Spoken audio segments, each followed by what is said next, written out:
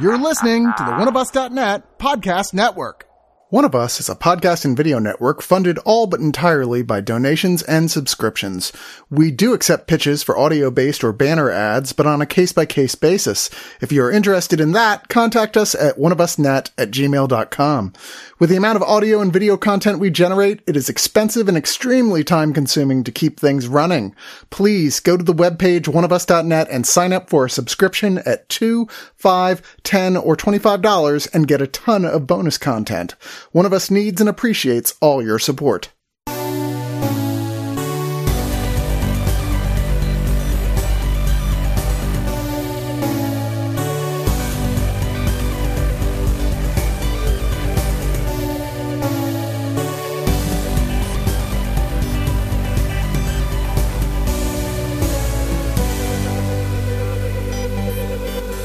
It's time for another Digital Noise episode. Yes, Digital Noise. So the moment I even start, even faintly might be singing, whenever Aaron's on, he's like, oh yeah, let's do this thing. Ooh, daddy. He's like, I'm into the music, baby. You're like my band leader or something. I'm your backup singer. Get it right. Right? You're like you're a cross between Ed McMahon and whoever that guy is, who's the head guy from The Roots on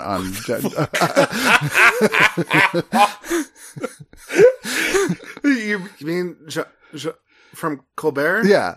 Jean-Baptiste? Yeah, is that it? Yeah. I think it is. Because he's like the band leader, but he also kind of acts like a sidekick. But you also have more of an Ed McMahon thing going on because you're like, see?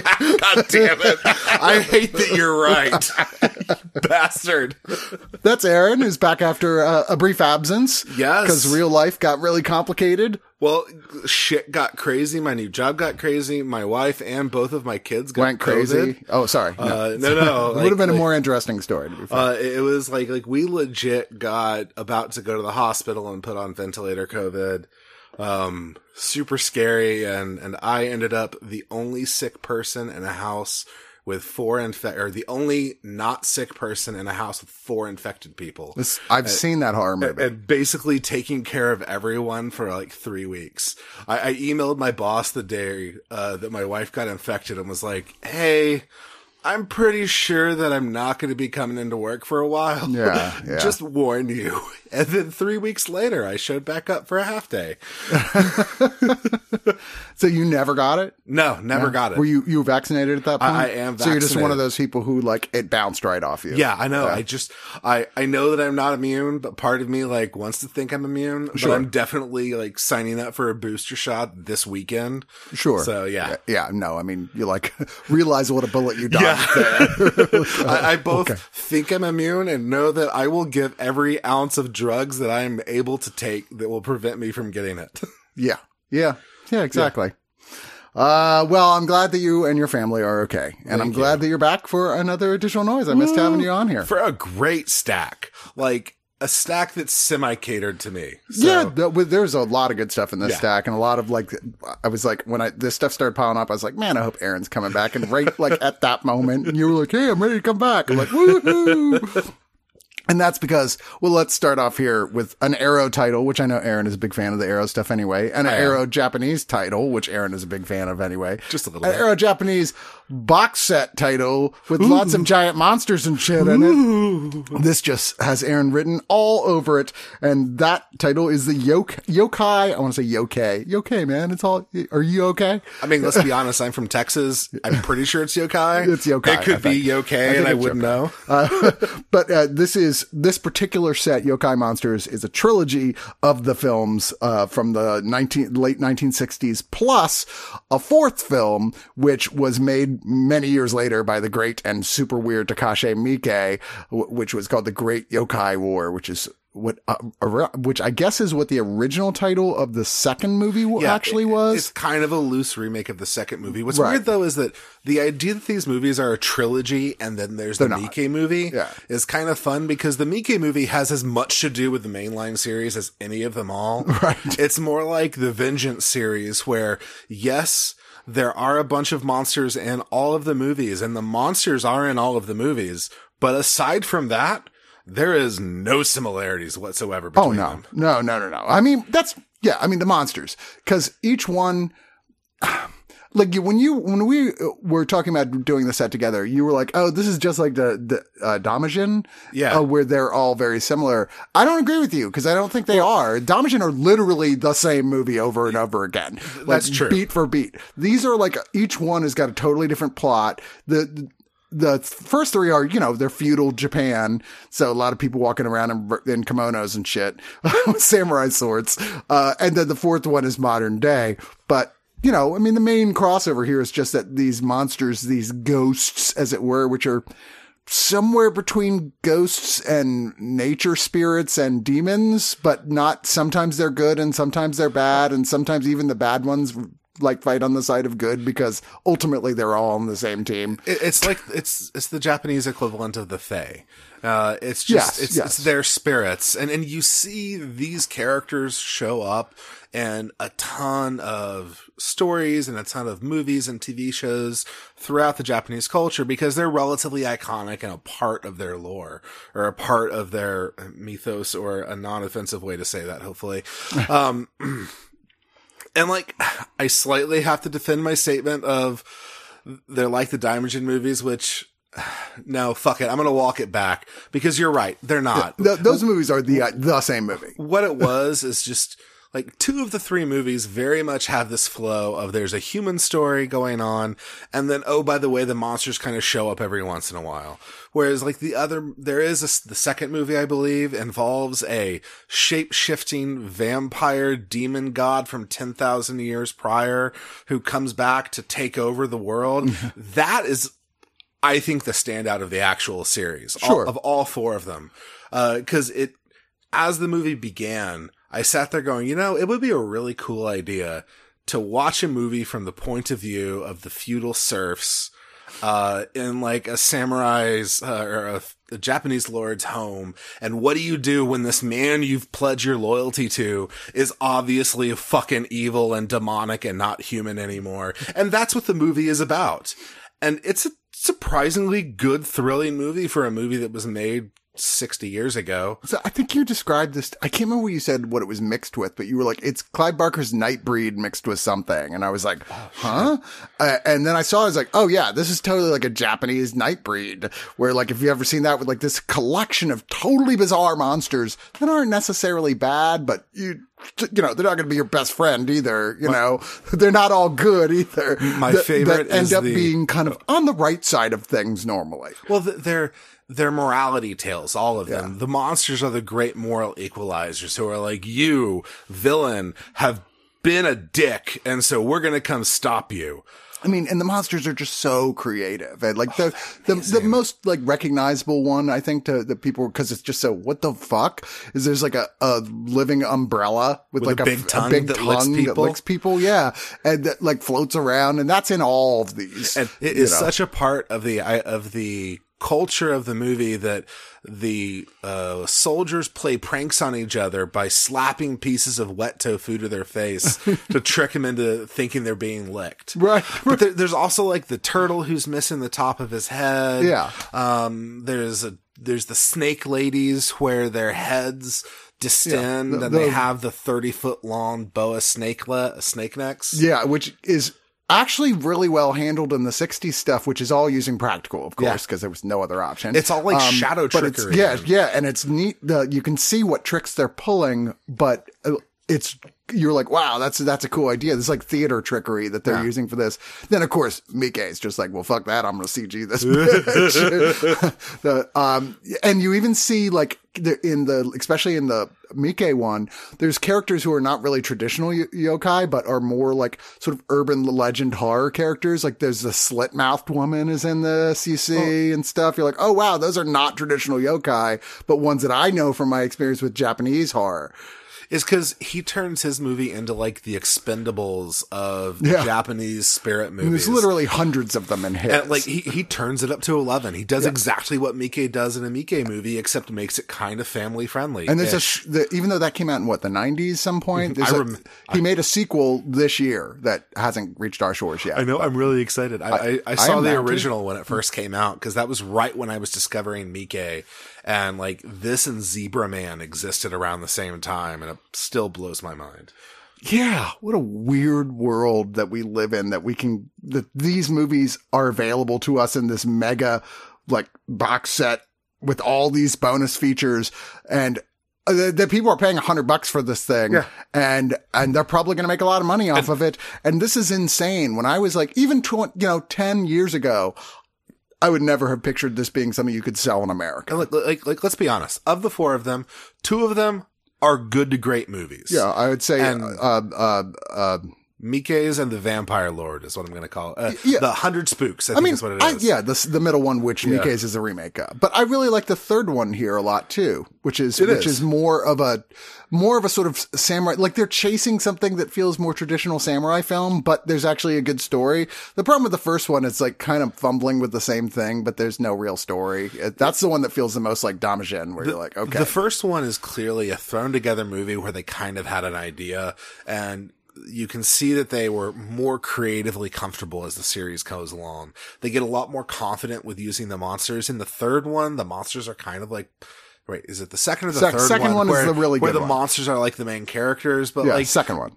Yeah, the first one's the only iffy one. And honestly, if you dig any kind of Japanese samurai or monster movies and you're okay with it being a little more goofy and family friendly, this is a worthy set to check out. Oh, completely. And like I said, there's actually a good amount of bonus features, although the bulk of them are really on the disc with the Great Yokai War, the Meikei, which is just loaded with bonus stuff. By the way, did you realize that the girl, I'm blanking on her name right now, who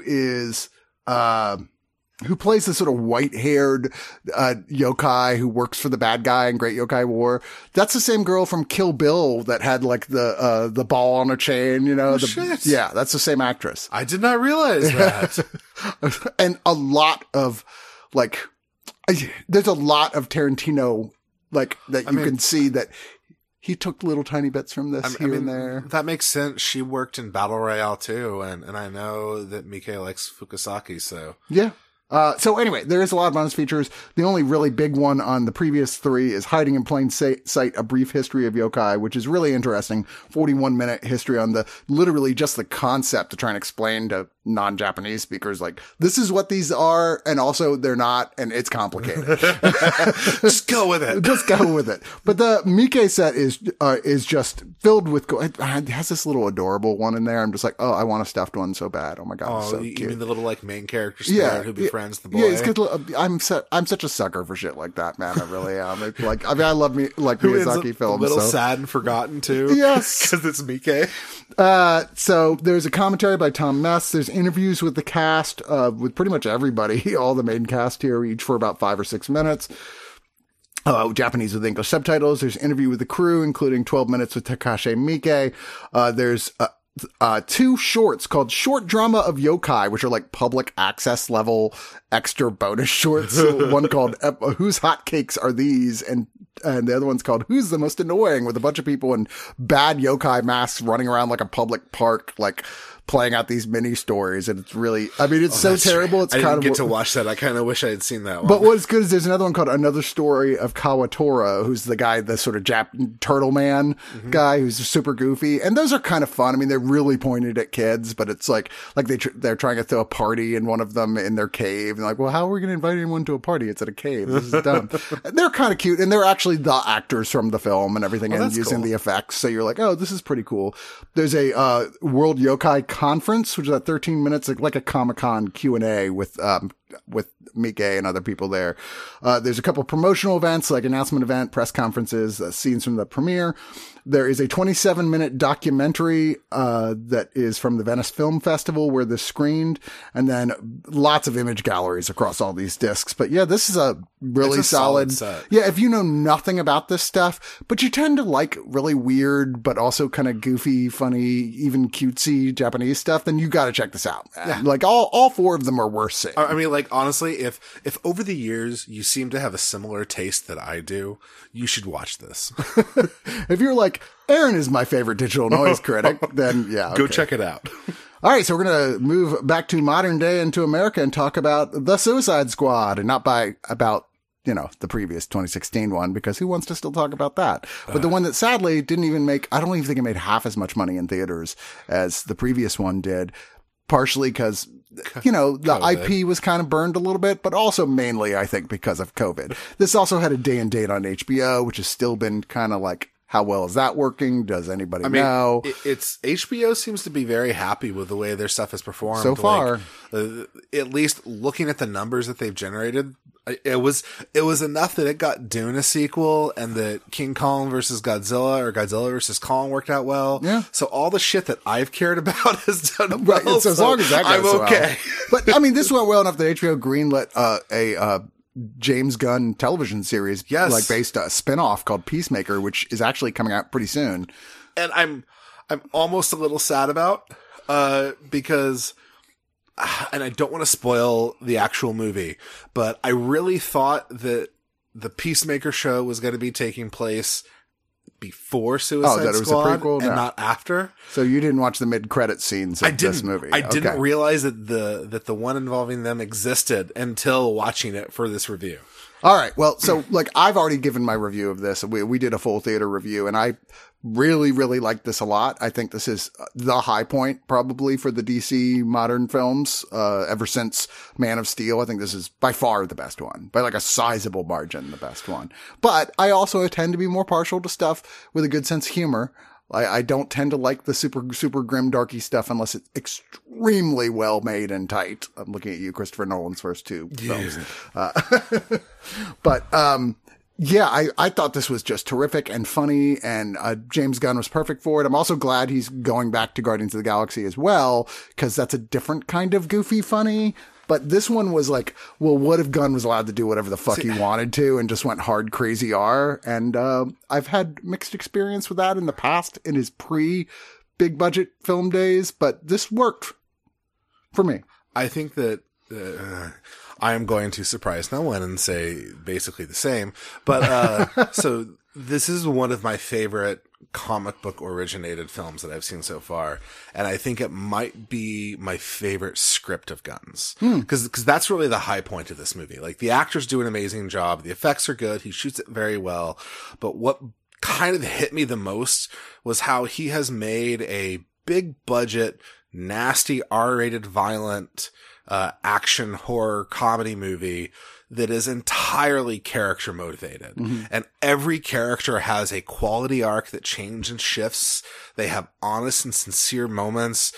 Nobody is a good guy, and every time, but sorry, let me back that up. Nobody is a good guy, but they all have not necessarily sympathetic stories, but they're real people.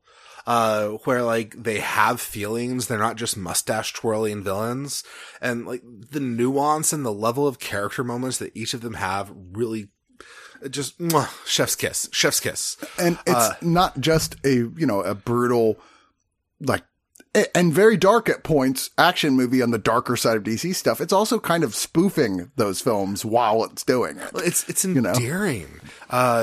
It's about how no matter how shitty you are, you're still a human person with feelings. And it's about confronting trauma. Like the emotional climax of the movie is about someone facing their childhood fears, and dealing with like horrifying shit that they had to deal with as a kid. In the most hysterical way, visual way possible. Like he even, and I think I'm pretty sure I texted you this too. Like there's a point in the climax of the movie where they stop the movie dead and go, like, basically turn to the camera and go, all right, everyone, just so you know, this movie is about damaged people deserving love and compassion too. Good. Okay. Now let's go back to the kaiju fight. Okay. And yes, there is a kaiju fight. And it works. We finally see well. live action Starro the Conqueror for the first time, although a very different interpretation of Starro the Conqueror, certainly. And, I presumably not necessarily the last version, since, the Starro reproduces like crazy. Well, so. And they do a good job too of in a movie where nobody is a good guy and where there is indeed, yes, Starro the Conqueror, they manage to hit home the fact that, let's be honest, the real villain of the movie is Amanda Waller and kind of the U.S. government. Yeah. And like, just, it's a complex, violent, funny movie. It's perfect. This is like 5 out of 5 for me. I loved it. It's so much fun. I think, well, I'm not quite at the 5 out of 5. I'm pretty close. I've seen this 3 times now, and I like it more each time I see Agreed. it. And there's so much, and each time you kind of focus more on a different character where you're like, oh man, that's my favorite character, or just lines. Like, I can't stop laughing about the whole, why would there be a beach full of dicks? Who knows why madmen do what they do? that just slayed me. But my favorite is the show off. Like, nobody likes the show off.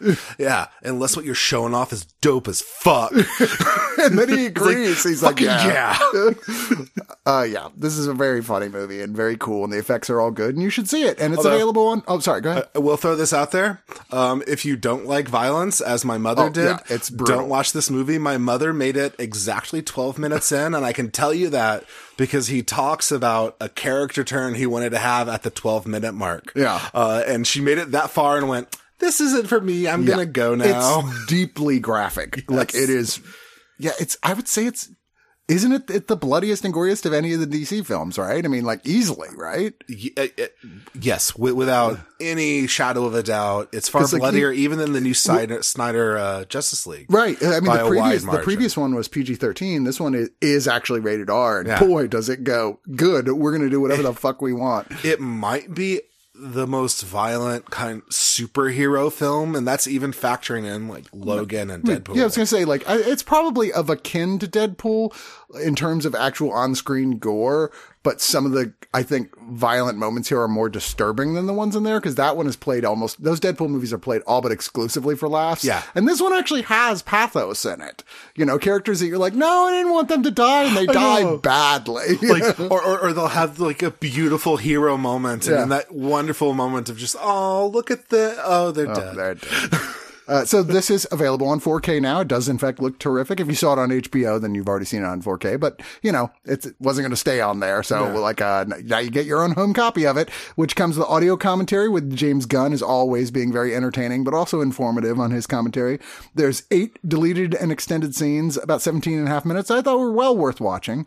There's a fun gag reel, about 10 and a half minutes, which is pretty long for a gag reel, to be fair. And these guys all clearly had a great time making this movie together. I've seen every James Gunn set seems to be just a thing of joy. So, bringing King Shark to life. I can't believe they got Sylvester Stallone to come in and voice this character, but now I can't imagine anybody else, just right? No. Gotta love the Squad, a brief history of the team told by John Ostrander, the comics writer who invented the characters, along with James Gunn and others. The Way of the Gun, cast and crew members basically sucking James Gunn's dick. Not literally. I know you could, with everything we've said about this movie, you'd be like, Jesus Christ, I know you said this was I R. wouldn't be surprised. Scene breakdowns, which is featurettes highlighting specific scenes from the feature, with, like, you know, looking at how they did it type thing. Starro, it's a freaking kaiju. Looking at the FX of how they did that. And then retro trailers. They didn't actually include the real teasers or trailers. They made brand new ones for this in the theme of as if it was a different genre movie. They made one that was a war movie, one that was a horror movie, and one that was a buddy cop movie. And it fits for all of those. It does indeed. All right. We are going to move on. What? Rewind. One last thing.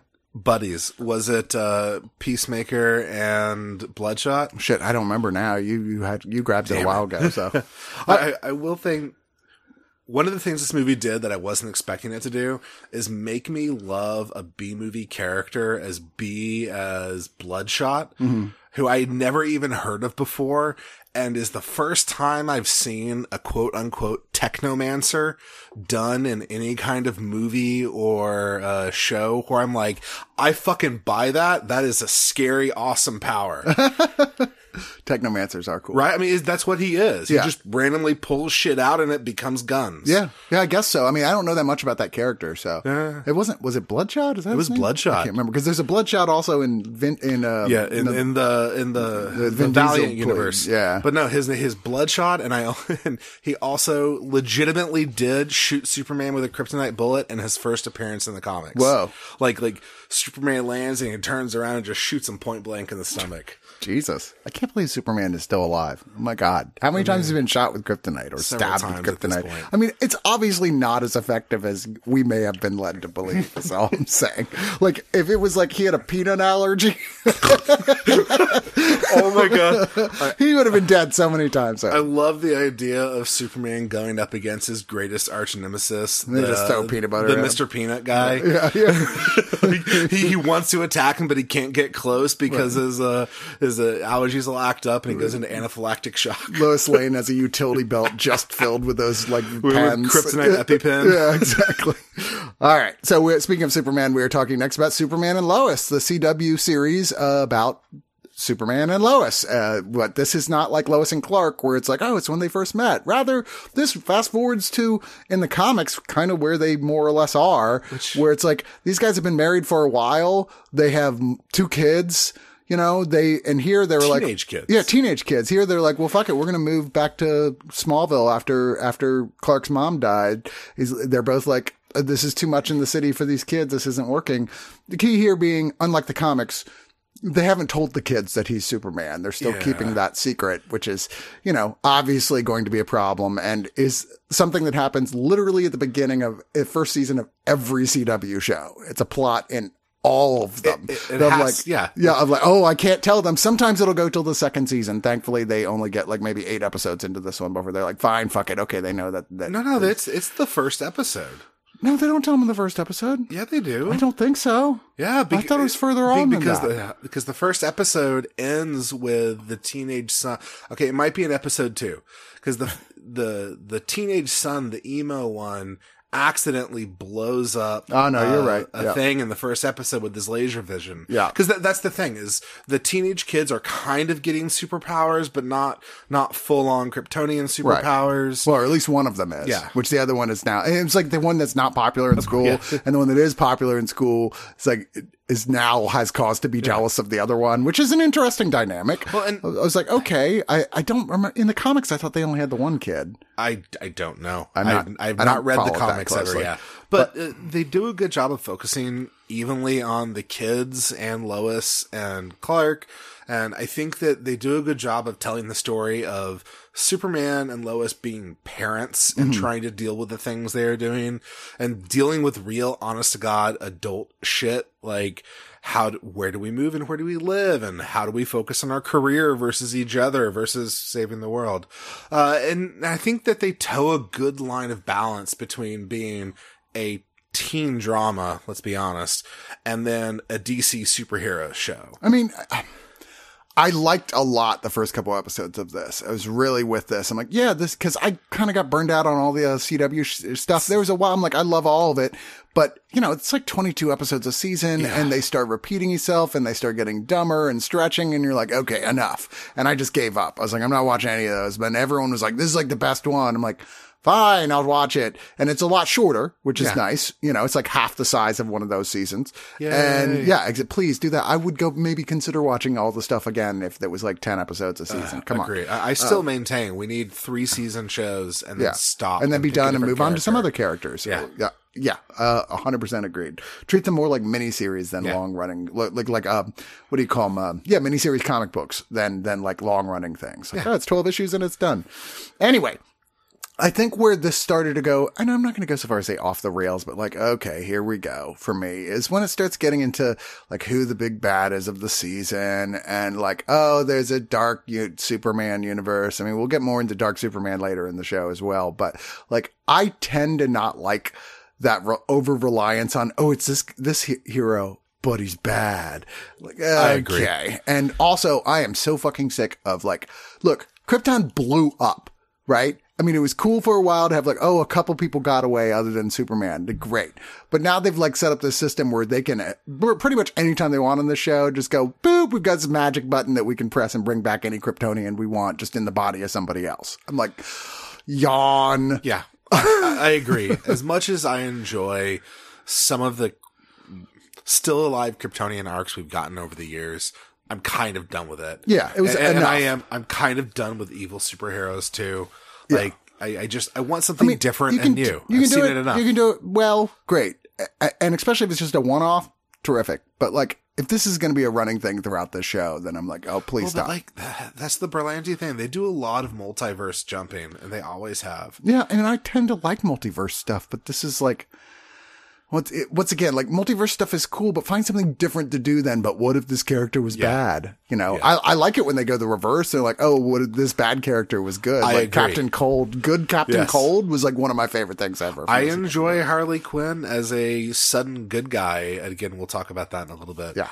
But yeah, I mean, this is admittedly more than watchable. If you kind of like the CW stuff, this is one of the better seasons I've seen from coming out of the CW in a while. The shows from them tend to start stronger than they finish for sure. But I also think that if you're an adult with teenage kids, like this is going to be a good middle ground show because there is enough angsty teenage drama to supply the angstiest of angsty teens. Most certainly. But like, you know, Clark and Lois are a real honest to God couple that try to make things work, and that story works too. Yeah.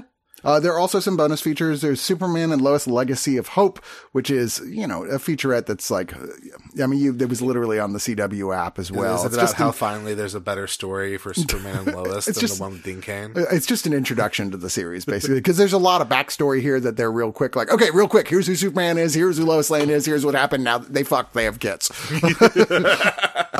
There's... I mean, it was a little longer than that. Superman Alien Spirit, which is more or less the same thing, but following more on Lois Lane and the histories of that character, who is definitely started as a very boring, you know, oh, help, I'm a woman in jeopardy, and has become a really full-fledged, super interesting character over the years with her, you know, very much her own stories and her own, like, Clark wouldn't even think about fucking with her once she set her foot down on something. Nope. Never Alone, Heroes and Allies, which takes a look specifically at the birth of the sidekick in comic books, which is okay. And then there's the Superman and Lois fandom panel, because man, DC really wants you to know about this fandom thing. It's their fetch. You're like, God damn it! God damn you, gonna Chris! Say that? You beat me by 2.5 seconds. It's like, calm down, DC. Fandom isn't going to happen. But I guess it's happened. So I don't know. I mean, it just felt when they were announcing it was like non-stop emails I was getting about it. Like, Jesus fucking I blocked Christ. him and just enjoyed the trailers when they hit YouTube. Yeah. There's no deleted scenes, because every episode is given a full 1 hour extended cut here. So if you watch this as it aired, these are actually the longer full episodes here than what you saw on television, which is interesting. So, quote, never before seen, but whatever. I thought overall it was pretty good, but let's move on to some more Superman stuff, which is Superman, the complete animated series, getting re-released again, but this time for the first time on Blu-ray. And I want to be very clear about Superman, the animated series. First off, now this came out on Kids WB in 1996 for about 4 years, till about 2000. This was a follow-up to the monstrous success of Batman, the animated series, which was like obviously a game changer. And WB at that point already had the most successful television animated studio. Like they won the Emmys and shit every single year for their like Looney Tunes shit. I mean, they were huge, right? So let's do superheroes, and everybody loved Bruce Timm's look on Batman. Then they're like, well, this is such a hit, we need something else. And like, well, why don't you do Superman? And everyone's like, but that's like, what are you, Batman, we were like right off the bat, lots of stories had never been done. I mean, shit, they invented Harley Quinn for God's sakes on that show. What can we do with Superman that's interesting? There'd also been multiple kind of taking it straight iterations of Superman in the past, like live action things. I would argue more so than Batman has ever been taken seriously before that point.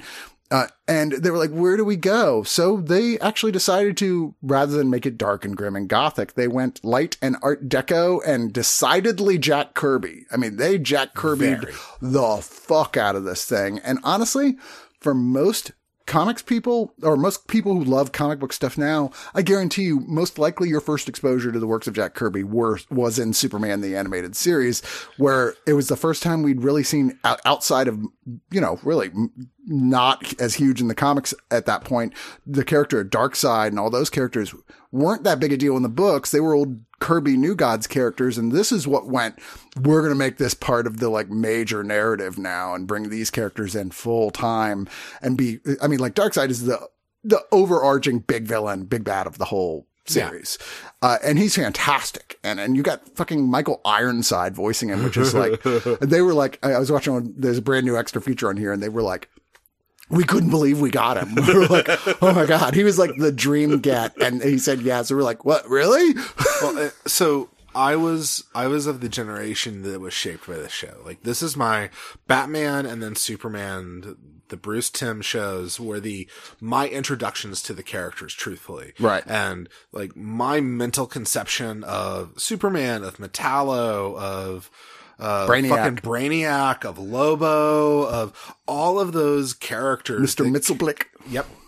Or even, God damn it, I can't believe Lex Luthor. Of all the people, I blanked on Lex Luthor. Which is the first time Clancy Brown voiced him was in here. Yeah. This is the Lex Luthor I think of. I think of Lex Luthor as a bald, ethnically ambiguous man who is so basically Vin Diesel with Clancy Brown's Diesel voice. in a suit.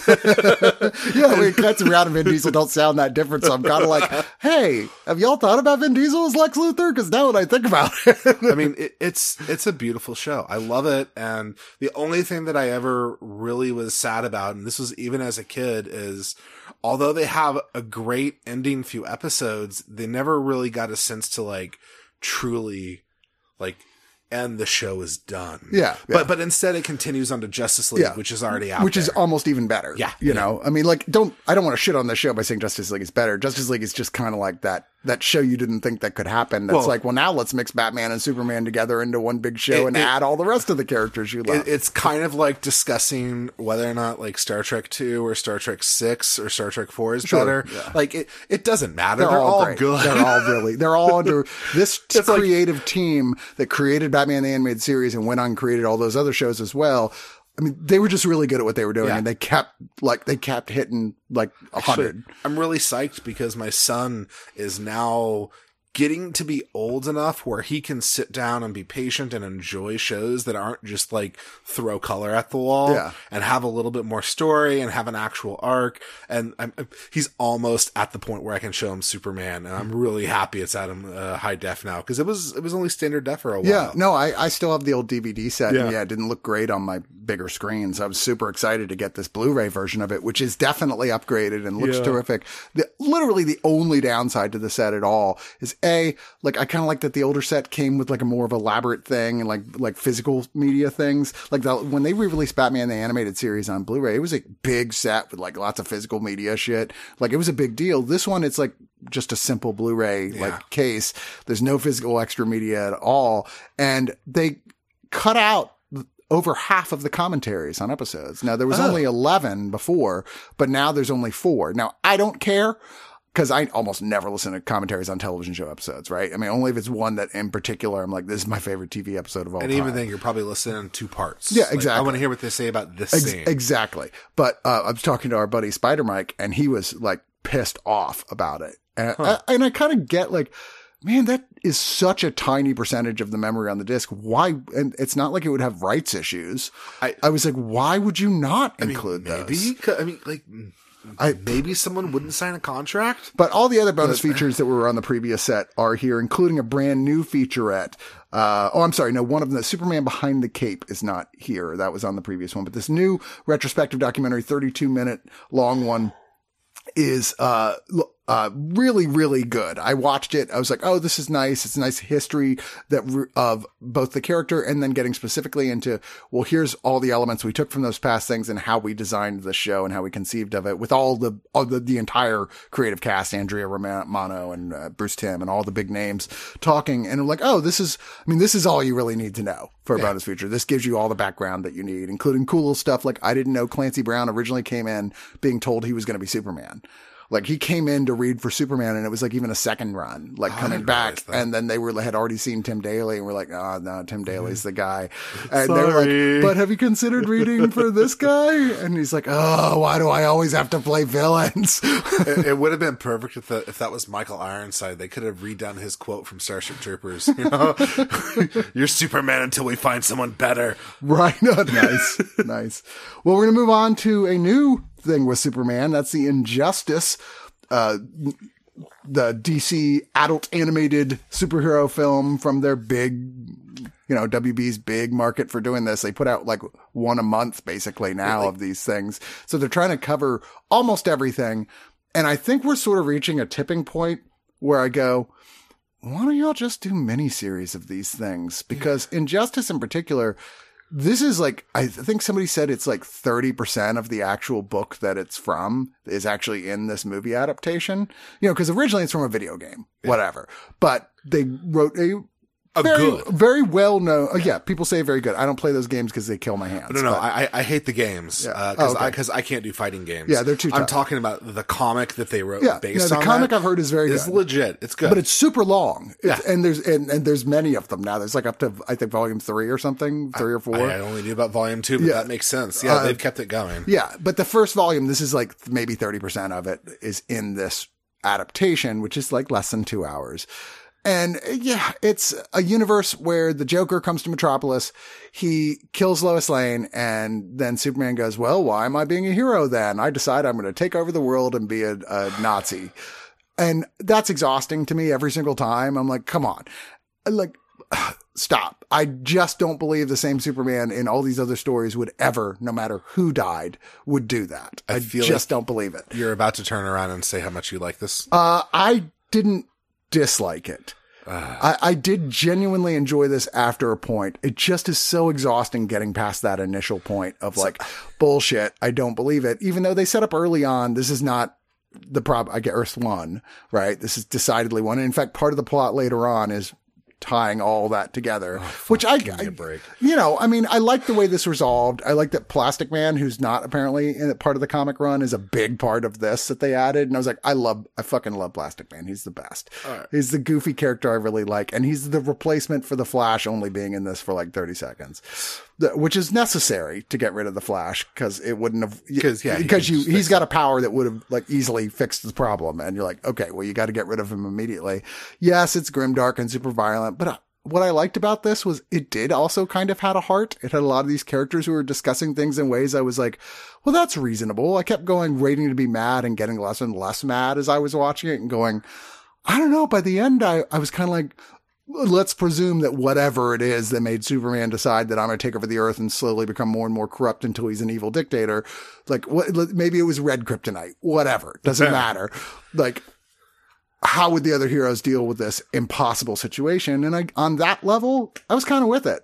So I really disliked this movie. So you said, yeah. I don't hate it, but like it's close.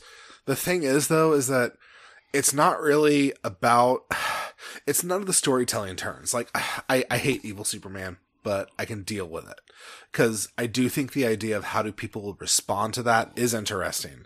The problem I had is that even though I've only read about half of volume 1, I can tell you that this is like the David Lynch Dune equivalent of adapting that story where they've taken like, all right, we got 12 hours of content and we're going to put it into an hour and a half. Which and sometimes let's make it work. Sometimes is a good thing. Like Flashpoint, like was 12 hours of content, but about an hour of that is worth telling. And that's what they're like, fine, we'll cut this down to like an hour and 20 minutes. Like as they dug into the story, there were so many things that happened where I was like, oh, that's interesting.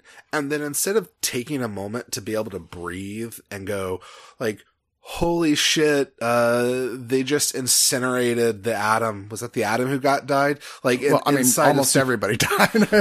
yeah. Like, holy shit, like this character who was trying to do this really selfless thing just got dissolved and nobody commented on it. Right. And like that kind of thing kept happening where it was just, you could feel them going, okay, shit, we did the thing. Let's go. Let's move to the next point. But I took it as they're in the middle of all the shit. It would be like, it's World War II and a soldier goes, wait, hold on, time out. It's not time out. Joe just got killed. Can we all take a second and talk about how nice Joe was? But a lot of the character turns ended up not working for me because of that, namely Superman. Like I didn't really like any moment of Superman. I remember messaging you that like even the first 30 seconds of this movie, when Superman finds out he had a kid, I was like, that is not real. That is not the reaction I would have expected. That time, that just doesn't feel right. Yeah. And I kept feeling that. And so every time it would be like, oh shit, like, is this happening? Are these characters making these decisions? It would be like, I don't know, because I don't care about any of you. What's interesting one of the interesting choices I thought they did is they cast way off the reservation. And that was very on purpose because they want to be clear. These are not those characters. Yeah. You know, these are different characters, which in the third act, they strongly say these are not the characters in that universe. This is a completely different meta universe of that. Like Anson Mount plays Batman. Justin Hartley is Superman. You know, I mean, like pretty much everybody here is people who not voiced those characters before. And I like that quality. I understand what you're saying. I think early on I was like, I came in ready to dislike this, and by the end it had kind of won me over. I wish I could have been like that. I think this was a good story poorly told. No, fair enough. That was really frustrating. And I've not read the me. source material, so I didn't have that going on for me either. Like, I'm waiting for them to finally get the balls to do Blackest Night, and then I'll probably hate it, because I think that's the best of all the big DC crossover events, and I'm sure that they'll just completely put their dick in the dirt and fuck up everything I loved about it. I will say, no bullshit, your miniseries idea is great. They have the platform, and they've already started doing short seasons with Young Justice, which is a phenomenal show. Yeah. That's what it is. It's a series of miniseries. If you want to do like runs in comics, then just do it that way. Give us where it's like anywhere between 4 to 8 episodes of animated runs of these. So you've got enough time to properly flesh out and tell these stories. You know, do that. They don't have to come out once a month. Yeah. Give me a 12 episode Injustice that tells this same story, but lets it breathe a bit and then be like, we're done. Yeah. Maybe we'll do a volume 2 in a few years, maybe. Yeah, I think they need to get away from the idea that all of these adaptations need to be like under 2 hours. You know, and I don't know how they've gotten this stuck in their head when their big success came from stuff like Batman, the animated series, and Superman, the animated series, and Justice League. You know, I mean, you're like, who sold you guys on, no, it's better to just do hour and a half movies. Here's my hope, is that Disney has gone there and gone, okay, look, sons of bitches, we're doing 7 episode seasons and there's not going to be a sequel. It's just done. Or we might do a second season. Maybe. And it's worked, and they've told good stories, and people have responded. And now we have Peacemaker coming out. I'm hoping that DC is going to kind of go, holy shit, we have this platform, and we can do weird shit with it. Let's lean in. Yeah. I mean, like I said, they don't have to be 12 episodes. Do ones where you're like, yeah, I'm going to do like one of the runs that people liked recently from Batman, or a classic run, and it might only take 4 episodes. It might be like, okay, so it was like a 4 hour long thing you watch in 4 episodes that you release weekly. Like, this is the type of thing that will make people go, I've got to have that service. Yeah. Have them be wildly different in style and just go with it. Make them their own. Anyway, so the bonus features here is Adventures in Storytelling, Injustice, Crisis in Comics, which I enjoyed. It's about 31 minutes of watching the core creative crew talk about why they made the decisions they made. And I think a lot of this was like, oh, there's stuff confused me. I was like, okay, that made stuff more clear why you made the choices you did. And then the rest of this is just, you know, previous stuff. There's like Injustice for All Part 1 and Part 2, which are from old Justice League episodes. And then there's DC Universe Movies Flashback, which are sneak peek featurettes for Reign of the Superman and Death of Superman, which are like, this is one of these like no bonus features. I was like, usually they're like, they just recently did Year One and they reissued it on 4K. Yeah. But the advantage there was that, there's a brand new bonus feature it wasn't on the previous one, which was a Catwoman short, right? Cool. Good reason to upgrade. Here, this is the 4K. I mean, what are you waiting for? What else is there? Yeah, there's like, maybe they just weren't confident in this at all and went like, well, whatever. Well, they've been getting a little more bare bones with their releases too. Yeah, they have been not spending as much time on that. Well, we're going to move away from superheroes and move into getting super high. I mean, we're not going to get high on the set here, but we're going to talk about animated super high characters with the 1972 film Fritz the Cat, now out from Kino on Blu-ray. So full confession, I thought I had seen this. And when years ago, as I started watching, I started realizing, no, I've seen bits of it in documentaries about animation and stuff about Bakshi, the animator director, but I never actually watched Fritz the Cat. And Fritz the Cat is infamous because, X-rated animated It's an movie. X-rated cartoon at the time when that didn't happen. Yeah, exactly. I was 2 years old when this came out, and this is like, it was based on a Robert Crumb running comic strip.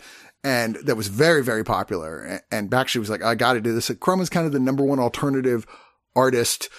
Bakshi was kind of the number one alternative animator. And they were like, wow, it's going to be Team Supreme. And then they ended up just fucking hating each other, like to the point where like they're both like fuck that guy, and like still we're like knowing the personalities that those two are famous for. Really, that does not surprise me at all. They're both really fucked up people, but like in different ways where you would have thought they were fucked up in the same way, but no. So this story it's not really a story. I want to see you try to explain this. It's not really a story. It doesn't have much of a plot. It's the 1960s, and it's all anthropomorphized like animal characters.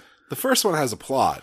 It's just a shitty plot. It's just not much of one, really. But Fritz is the cat, and he and his friends are hippies that play in like Washington Square Park, instruments and try and pick up chicks. And the whole thing is basically trying to like hook up with chicks and get high and get weed and drugs and things like that. And, they end up having like, Fritz gets in trouble with the police, who are of course portrayed as pigs. And, after literally an orgy in a bathtub with animated cartoon characters. I mean, you can't make this up. That happens on screen in this animated film. And he hides in a synagogue where also for some reason the Jewish people are pigs, which is strange because I thought it was kind of insulting. Some of them were. They were like, I don't know. But Ralph Bakshi himself is Jewish, but it was kind of like. There were shrews or weevils. There were some kind of rodent. Bakshi himself is Jewish, but it felt kind of anti-Semitic. Am I wrong? Well, no, you are not wrong. Okay, but that's not even the beginning of like the weird, like, what the fuck shit in here. Like black people are presented as crows, and it's pretty goddamn racist, despite the fact at the time it wasn't looked at being that way. All right. Here's this movie in a nutshell. Help, I'm in a nutshell. This movie is about middle-class, white, liberal, educated kids chasing pussy and a fun time, and he gets led down this path of left-wing politics, first with the women he meets who has the orgy with, and then he falls in with a black crow who he hangs out with for a while, and like he keeps trying to go, no, I'm left-wing just like you. I'm just like you, like I see your pain. And eventually ends up dealing with Nazi bikers. He follows this down until he gets to the socialist Nazis who are bombing oil production. I should say National Socialist zombies. Yeah. There's a huge difference. True. But very true. That's very true. Let's not confuse anyone out there.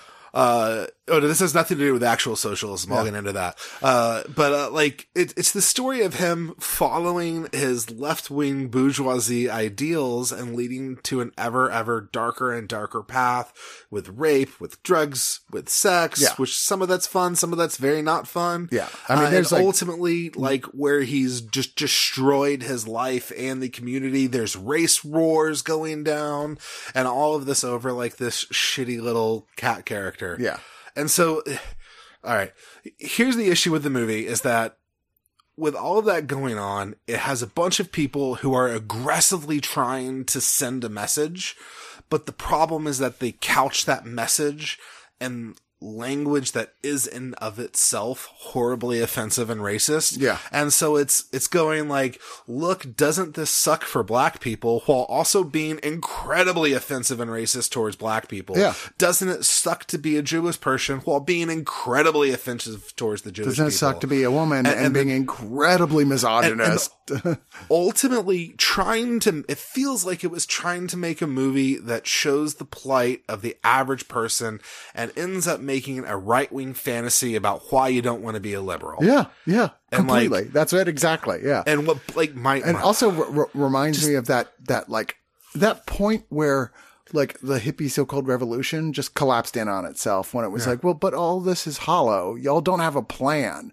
Ultimately, you're like, yeah, of course. Nobody wants us to die and go to war, and we want peace and love and all that. But you have no plan, and you're just getting high and fucking. Yeah. And so, of course, it collapsed in on itself, and nasty elements like, people doing heroin and Hell's Angels and fucking Nazis were able to sort of easily walk right into the middle of all this and basically take it over for crime. Okay. And that's kind of what this is about, but it's ugly and unpleasant. Well, I mean, there's like there's like rape on screen in here and like brutal abuse of a woman on screen and just like really terrible shit. I'm like, go back to the reviews. People are like, oh, it's so shocking, but that's what makes it funny. I'm like, I feel like it's because there was so much less animation then, and that they just couldn't take it seriously at all. That they were like, it's because it's animated that all of this just seems absurd and funny. And I think now we're so used to animation that I'm like, have y'all even seen Watership Down? I think it's also, it's a sign of privilege where like you have people watching this.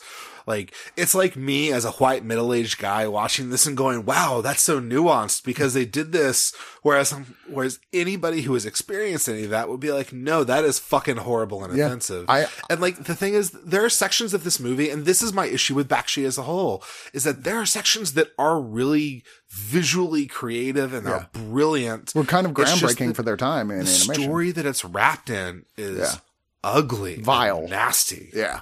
I agree. And not in the fun way. And I tend to feel that way about a lot of Bakshi's work as well. I mean, I think you have to be of a certain generation to really love his stuff and grown up with it to appreciate it. Cause for me, who's like my few earlier experiences watching stuff, I'm always like, ew, feel kind of that way about almost everything except Wizards from him. And then watching this for the first time, I'm like, yeah, this is, I don't know who was having fun with this. I feel like watching this for us is like someone in another 10 years watching old South Park episodes. Yeah, probably without the context of the time, where it's like, that's actually really horrible if you just think about it at all beyond the moment you experienced. Mores definitely change quickly, you know, and like looking back at things, especially comedy dealing with old Mores it's almost hard to find anything that still works, you know. So, can we talk about the sequel really quick too? Well, let me just say real quick that this comes with a commentary with the artist Stephen Bissett and historian G. Michael Dobbs. There's a radio spot and a theatrical trailer, and that is it. But as he said, we are also reviewing the sequel, which also came out from Kino, The 9 Lives of Fritz the Cat, which Bakshi backed away from, said, I don't want to do that. But they had more money because unexpectedly the first one was a monster hit for them, like a huge success in theaters and like internationally. And they were like, well, fuck you then. We're just going to do it. They got this guy, Robert Taylor, who's a Emmy award winning animator, writer, producer, and film director with a lot more money. So admittedly, points of it looks really Bakshi-ish. It uses a lot of the same techniques. I actually had no idea he wasn't involved. Yeah, I mean, it looks just like it in many ways, except you can tell there's more experimentation going on, but that's partially because there's zero story here. Yeah, it's the same thing, same offensiveness, just they don't really have a thread. Yeah. Instead, Fritz is now a horrible, shitty, deadbeat husband with a wife who hates him and a crying baby. Yeah, he's just getting high. So he just checks out. He's getting high while she's yelling at him, and it's like 9 sequences that each one is a dream he's having while he's high and ignoring her about weird, crazy shit where he dies at the end of it. I will say that the commentary you mentioned on the last one, it's actually a good commentary because it's not people involved with, I will listen to parts of it.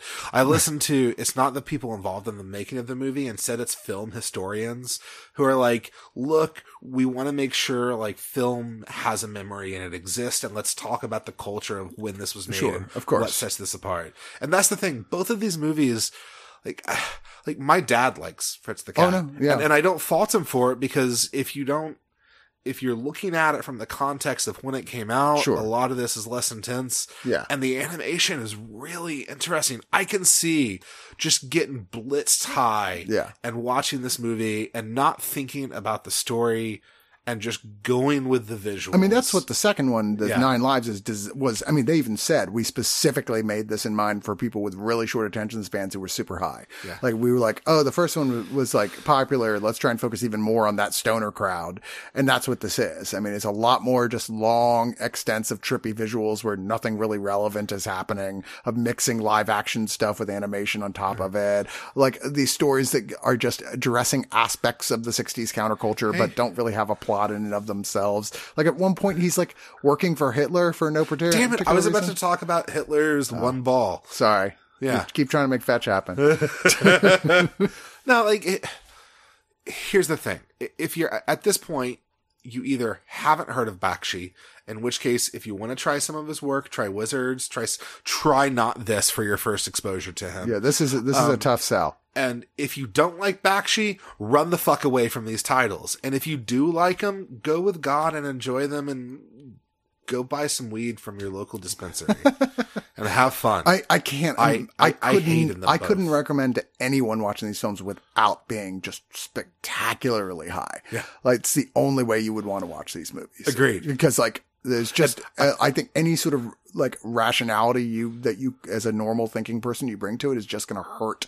Well, watching this, part of me wants to say do mushrooms, but at the same time, I'm like, you know what? That might be too much. This is really aggressive, and that might be a bad trip. Bad trip waiting to happen right there.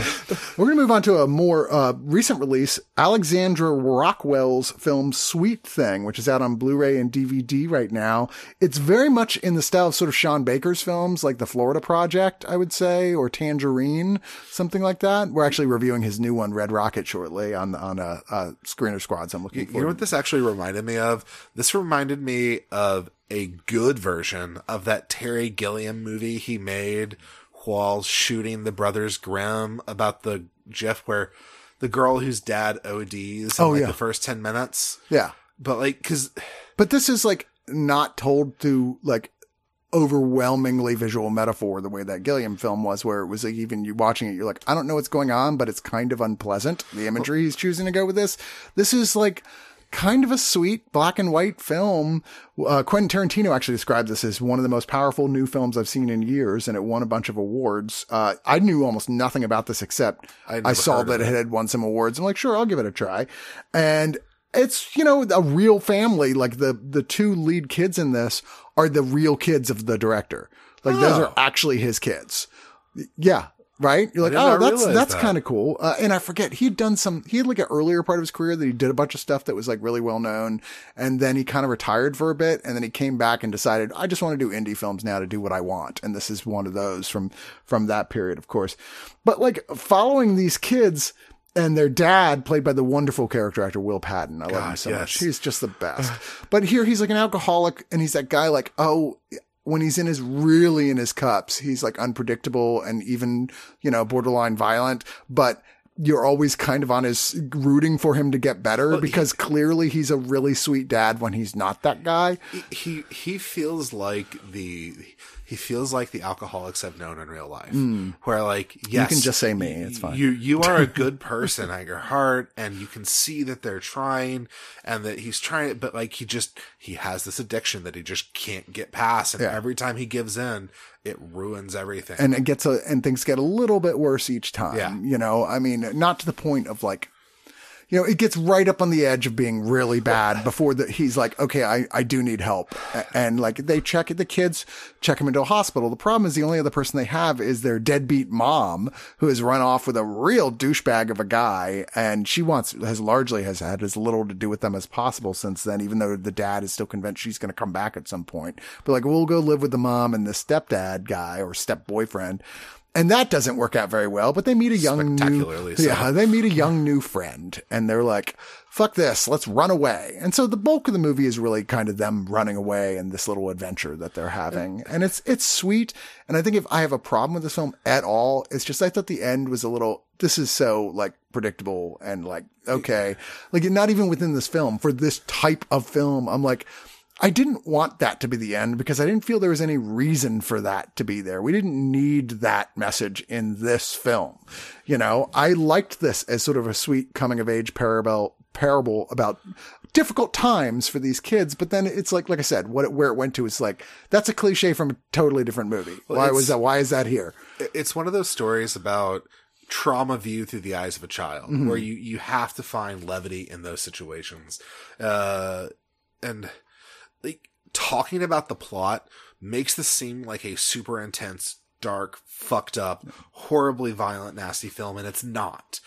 It feels a lot more like something along with like 8th Grade, where you're always waiting for things to go horrible, but it's also really about how the two kids and then their friend manage to find moments of bright joy in this life that should be dreary. And like, it is a really sweet movie, but it is also predictable. Yeah. That there is no turn that you aren't going to guess 10 minutes before it happens. Sure. You're like, oh, that guy's going to do this, and then they're going to do this. I think what helps is these kid actors are just really naturalistically good. It all has that Italian neorealism, but with sort of a modern, faster movement to it. And it's just shot so gorgeously. It's like really, really beautiful looking movie. And I was with this all the way through. I was, this is not normally my type of thing, but I was like, man, I largely dug this. Agreed.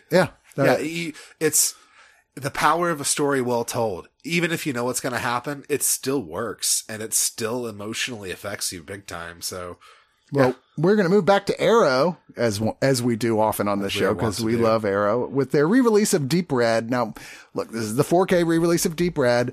We're not going to get super deep into this. This was the big release from Dario Argento, who was indeed a privileged son of people in the industry. So like he came out with a big budget because he had relatives that were like, hey, why don't you let my kid do whatever the fuck he wants to?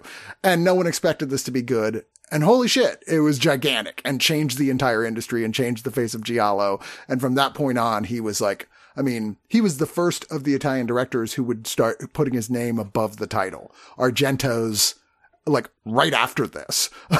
It was such a big hit. And it is a solid murder mystery Giallo with supernatural elements, which is a thing he was very much responsible for bringing into this. But we have reviewed this on previous episodes of the movie itself. I mainly just want to talk about here that this, in fact, does, and this is really rare for these 4K re-releases on Arrow, it has a shit ton of new bonus features, which I did not expect.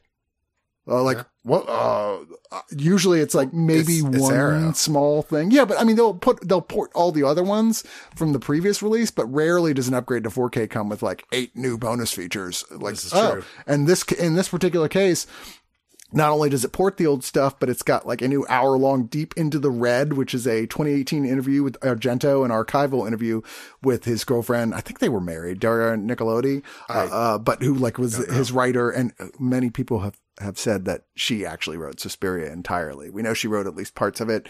She and her people have always claimed, Argento wrote none of that. That was all. There is clearly a point where you recognize that he's writing the movies on his own. Yeah. Yes, very true. There's The Medium Wore Black, a 2018 interview with Macha Merrill. There's 16 Years in Red, 2018 interview with production manager. Death Dies, an interview with the composer, Claudio Simonetti. There's Carla Never Dies, interview with Gabriele Lavia.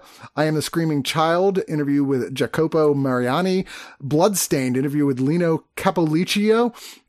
And then there's the US trailer, which wasn't on the previous one, just the Italian one, which is here as well. There's a brand new commentary by Troy Howarth and Nathaniel Thompson. There's a brand new set of image galleries in here.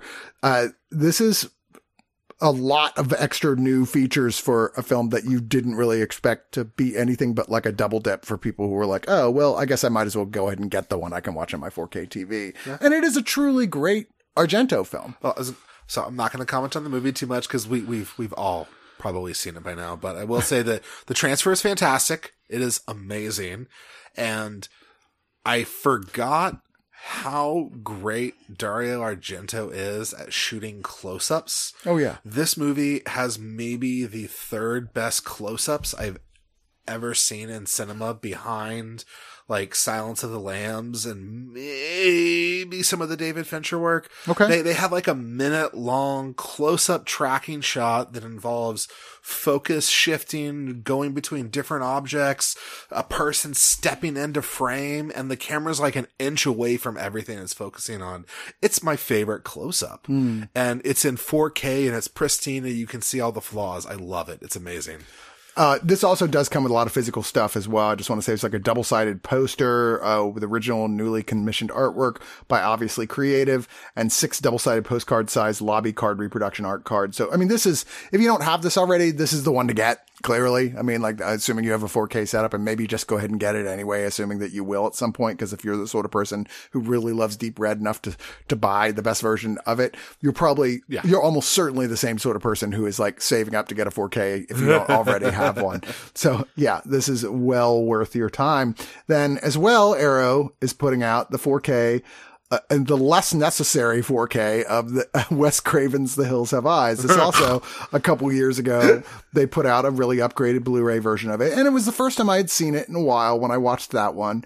I was like, once again, Wes Craven's earliest work, anything Craven did before Nightmare on Elm Street, I'm like, I can respect its place in horror history, but I don't like it. God, same. Yeah. Same. Like, I really do respect the vibe he does, and I get why it was groundbreaking. The transfer is great, but all of his movies from this era just feel kind of dirty. Yeah. And like, I mean, they go for they were definitely more influenced by Texas Chainsaw Massacre than they were by anything else, like Last House on the Left in this. Actually, that might even predate Texas Chainsaw Massacre. I can't remember. But they're both like that grim, dirtiest, darkest, grossest. Like, okay, I mean, this is basically grindcore. Yeah. And they're not wildly pleasant to watch. Now, Hills Have Eyes is definitely less unpleasant than Last House on the Left, which was at that point considered to be one of the ugliest films ever made. It really, I mean, I get it. I've watched it a couple times now. I can appreciate it better now that you made me watch it. Now that I've seen the film it's a remake of, I was like, okay, I kind of get where he was going with it more. But anyway, Hills Have Eyes, not a remake of anything. Just a family who's out in the desert, most notably Dee Wallace, who went on to bigger fame, especially in horror films, but also in E.T. Also, Red Christmas, my most hated movie of digital noise. It's a bad movie. But they're a suburban family in an RV, and they get attacked by a bunch of cannibalistic, savage people who live out in the Nevada desert after they get stranded. And then, shocking enough to the cannibalistic family, this family actually figures out relatively quickly how to fight back and do it pretty well. And that aspect of it I like, but I think this is ultimately, I mean, it just doesn't look very good. It's corny. The effects aren't real great. I like Michael Berryman, but he actually doesn't get to do as much cool stuff until the second one, which is even dumber, but at least he gets more cool moments in it. I mean, this is okay. It's okay. Yeah. It's like we said, we can see why it broke ground when it came out, and the transfer is great. Yeah. I mean, as good as you can do with the actors do a good job with it. There are interesting turns. It's just that it's just okay. And also, frankly, it's one of those movies where there's been a remake, and I kind of think the remake did everything better. The Platinum Dunes remake he's talking about that I remember hating, but I haven't seen it since it came out. So, and so like but I don't really like this one either. So it's the reverse, where I was watching this and I kept going like, well, I kind of wish they did this other thing instead. It was cooler a few years ago. Yeah, I don't know. I mean, like anybody who really likes this film, I'm like, okay, sure. Like, I love the Texas Chainsaw Massacre and I love Halloween, and I get why some people are like, no, I don't see what you like about this. I'm like, it's one of those films, like both those films I didn't really fall in love with till I'd seen a couple times, and like gradually kind of got what makes them special. Maybe this is one of those films, if I saw it 2 or 3 more times, I might feel that way. I don't so far, but there's a hour-long retrospective called Looking Back on the Hills Have Eyes, with interviews with Wes Craven, Peter Locke, Michael Berryman, Janice Blythe, Robert Houston, Susan Lanier, Dee Wallace, and Eric Sarian. Family Business, an interview with Martin Spear. The Desert Sessions, an interview with the composer. There's an alternate ending, which is barely an alternate ending at all.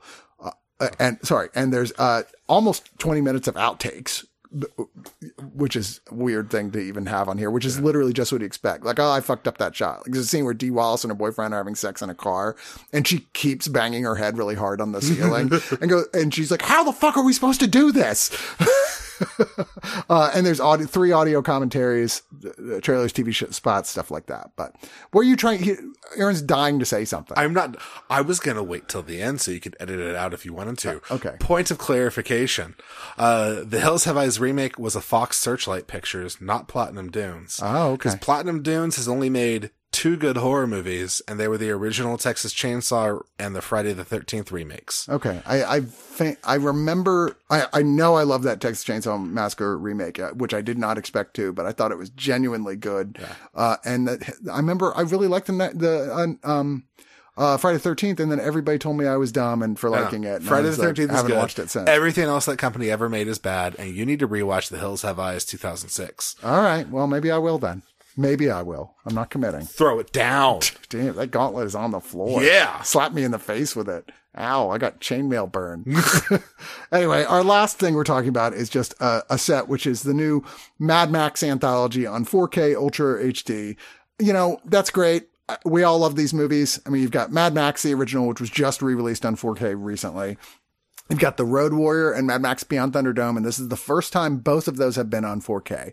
So that's like, all right, so this is a reason to get this set alone. And then there's Fury Road, which of course has been out on 4K before.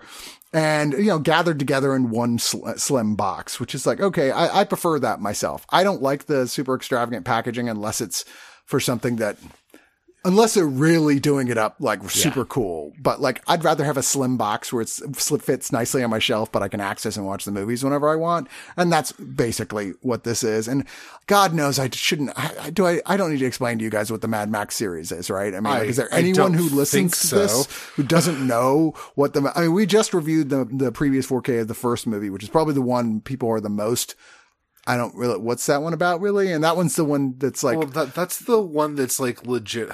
Like, it's like the world and civilization still exists. It's the Max one where it's he's a cop and his family gets killed, and Toe Cutter, who was also the villain in Fury Road, or the same actor, is like the roving biker gang lead who killed his family. And it's a nasty little low budget, kind of slow, still working out the kinks of their creative energies, including actual revenge kinks, film, including a lot of actual kink, a lot of assless chaps and like leather and shit. Of the Mad Max movies, it kind of is my least favorite. Yeah, because again, I think it's great. Working it out. I think it's great, but it's the one that doesn't really tonally work with the rest of them, because the rest of them are straight up post-apocalyptic fantasy films with a messiah complex.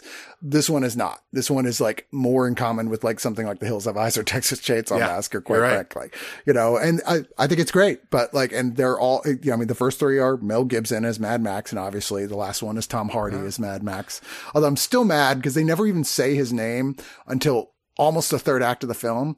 And I kept waiting for them to like finally do it and reveal that he's not even Max. He's some other guy. And that like, the Charlize Theron's character her real name is Maxine. And they'd be like, oh, she's actually, that would have been like the only thing they could have done better for me if it turns out she was Mad Max the whole time. You know what? If George Miller ever works out the legal wrangling and fuckery around Fury Road, we'll get a Furiosa movie maybe. So yeah, well, no, that's happening. Is it done? Well, they're in the... I meant because last I heard they were still in back and forth, you owe me more money. No, I'm hearing it's actively moving forward with Anya Taylor-Joy playing the young Furiosa. I'm gonna cry. Yeah, and you can put Anya Taylor-Joy in anything and I'm gonna watch it. It's so weird that I'm at a point in my life where two of the directors that I'm most excited for their work, good or bad, are like 70 to 80-year-old men.